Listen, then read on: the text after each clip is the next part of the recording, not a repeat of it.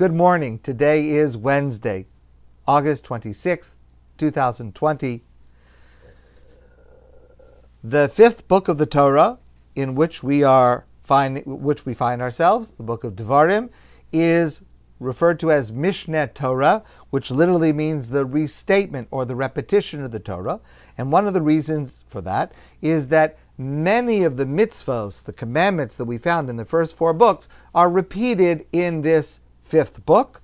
And there are a number of ways to understand why that is and how that is. But one of the ways that we've mentioned is that the first four books contain the mitzvos where they are commanded by God. And now, as the Jewish people are about to enter the land of Israel, there's a special emphasis on how society is going to run, how these mitzvos will relate when they are applicable in the land of Israel. And so there's more of an immediacy, but also more of a goal and a point of view of the upcoming new era. That doesn't explain all of the mitzvos, and it doesn't explain all of the discrepancies between how it's listed in the first four books and in the fifth book, but that's like a general approach. But here's one that's quite remarkable. In this week's parsha, the parsha of Kiseitze, the Torah says as follows: Kisire es chamar achicha, o shoro noflim baderech. If you shall see the donkey of your fellow, or the ox of your fellow, who has fallen down along the road.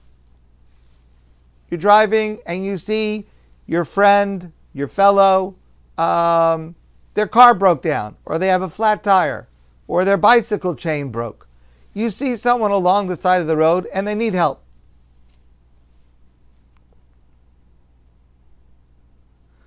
The Torah says, Hakem takim imo. You should stop and you should help them. You should work together with them. Okay, our rabbis understand you should work together with him. If the fellow with the broken bicycle chain says, you know what, you've got the mitzvah to help me, I'll sit down and rest and you fix it, that I'm not obligated to do. I'm obligated to work together with the person who owns the animal or the object together with him. Okay, fine. But it's a very important mitzvah. I'm required to take time out of my day to give effort and energy when I am able to do it to help another person in need.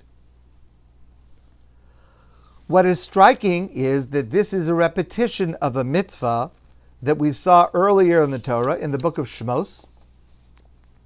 Same mitzvah, but there the wording was different.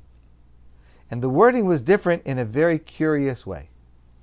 Back in Shemos, in the Parsha of Mishpatim, the Torah says, Ki sireh chamar sona'acha, rovetz tachas masa'o. When you see the donkey that belongs to your enemy, and the donkey is struggling under its weight, its load, v'chodalta me'azov lo, azov tazov imo.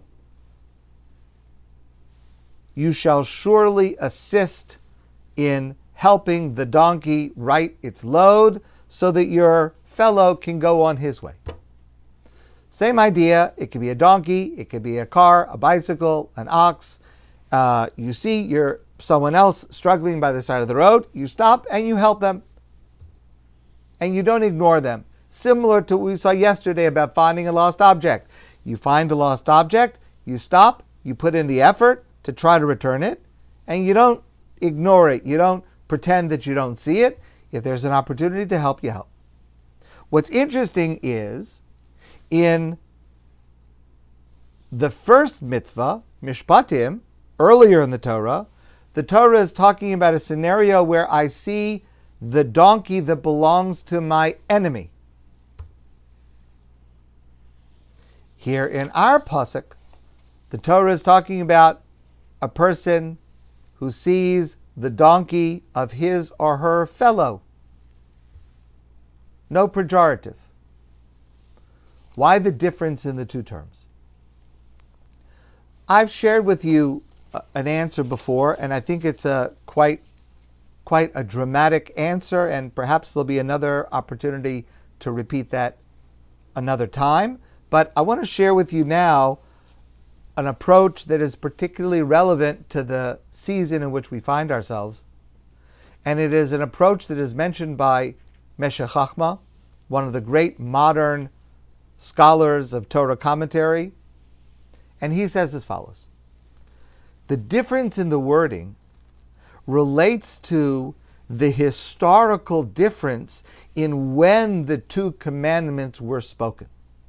The first commandment was spoken at the beginning of the 40 years in the desert, just after the Jewish people had left the land of Israel.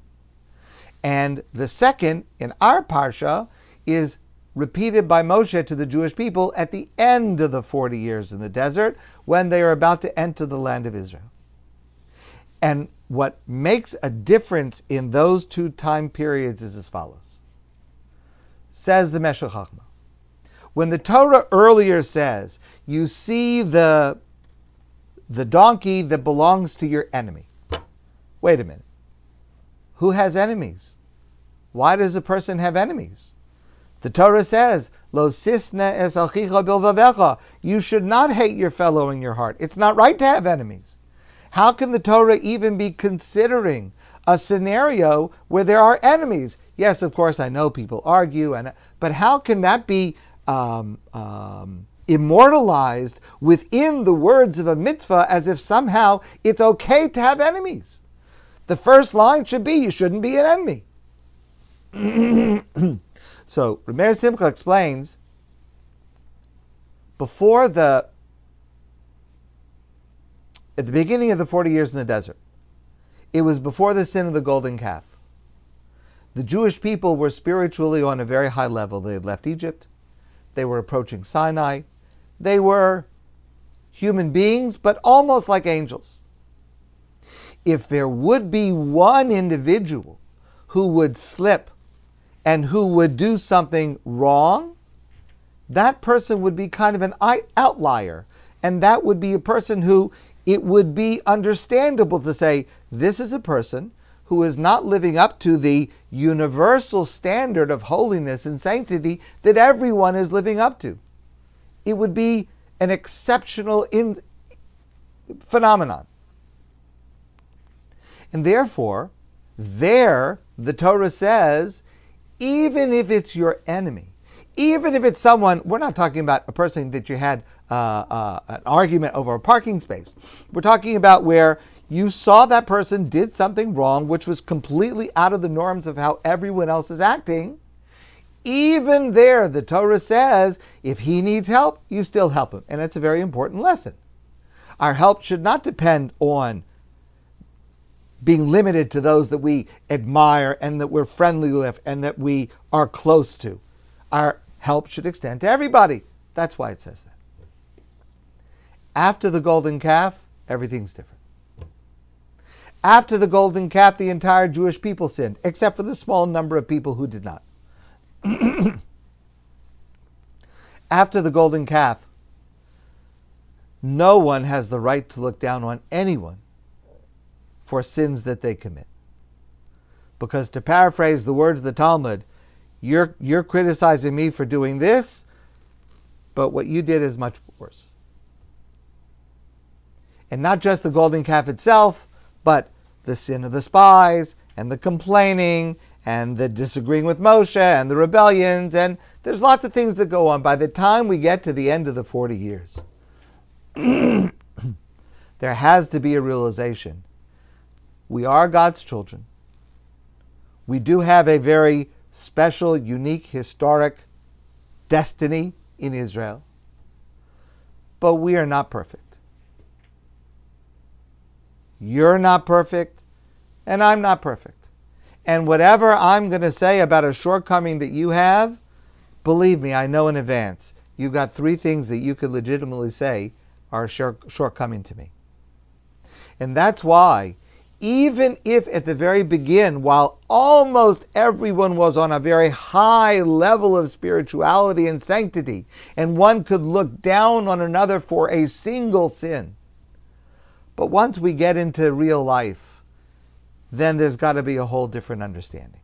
Once we get into real life, we've got to realize, listen, I'm trying, you're trying, I make mistakes, you make mistakes, we're fellows.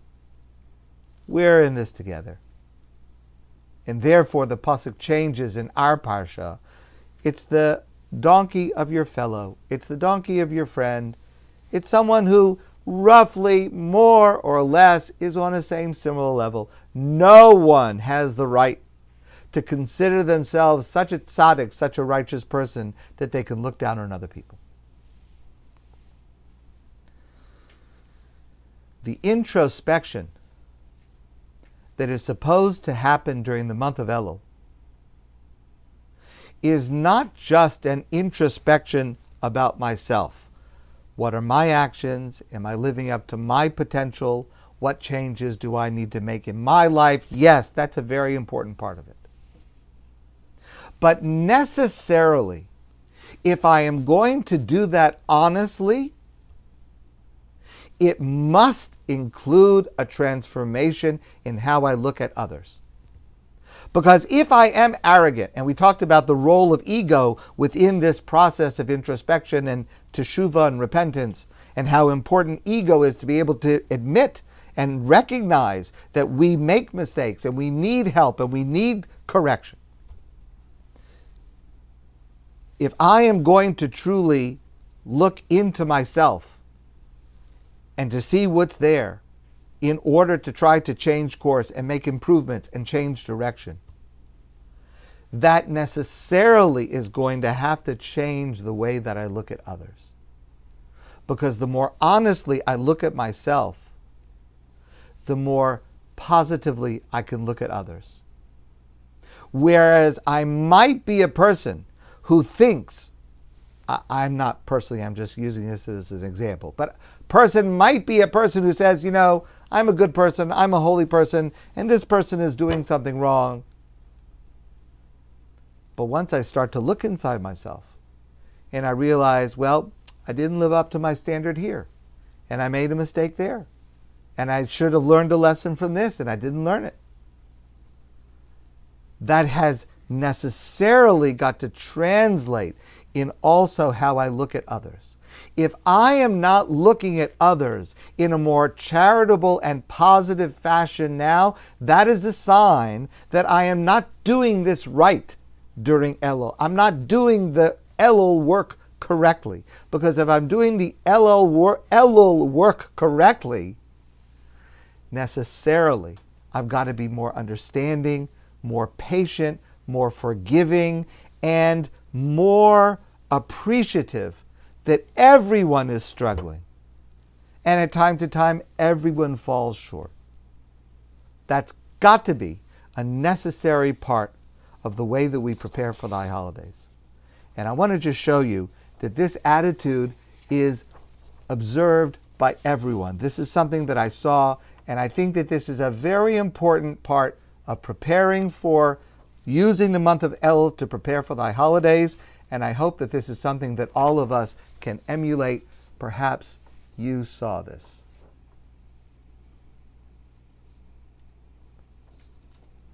Are you able to? Okay, so the cholent could be a little dry, but you know what? My cholent is also not so perfect every time, and so it's Elul.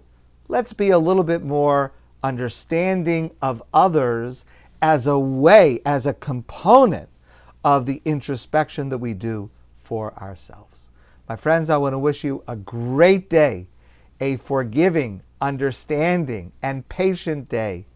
And I look forward to seeing all of you soon in person.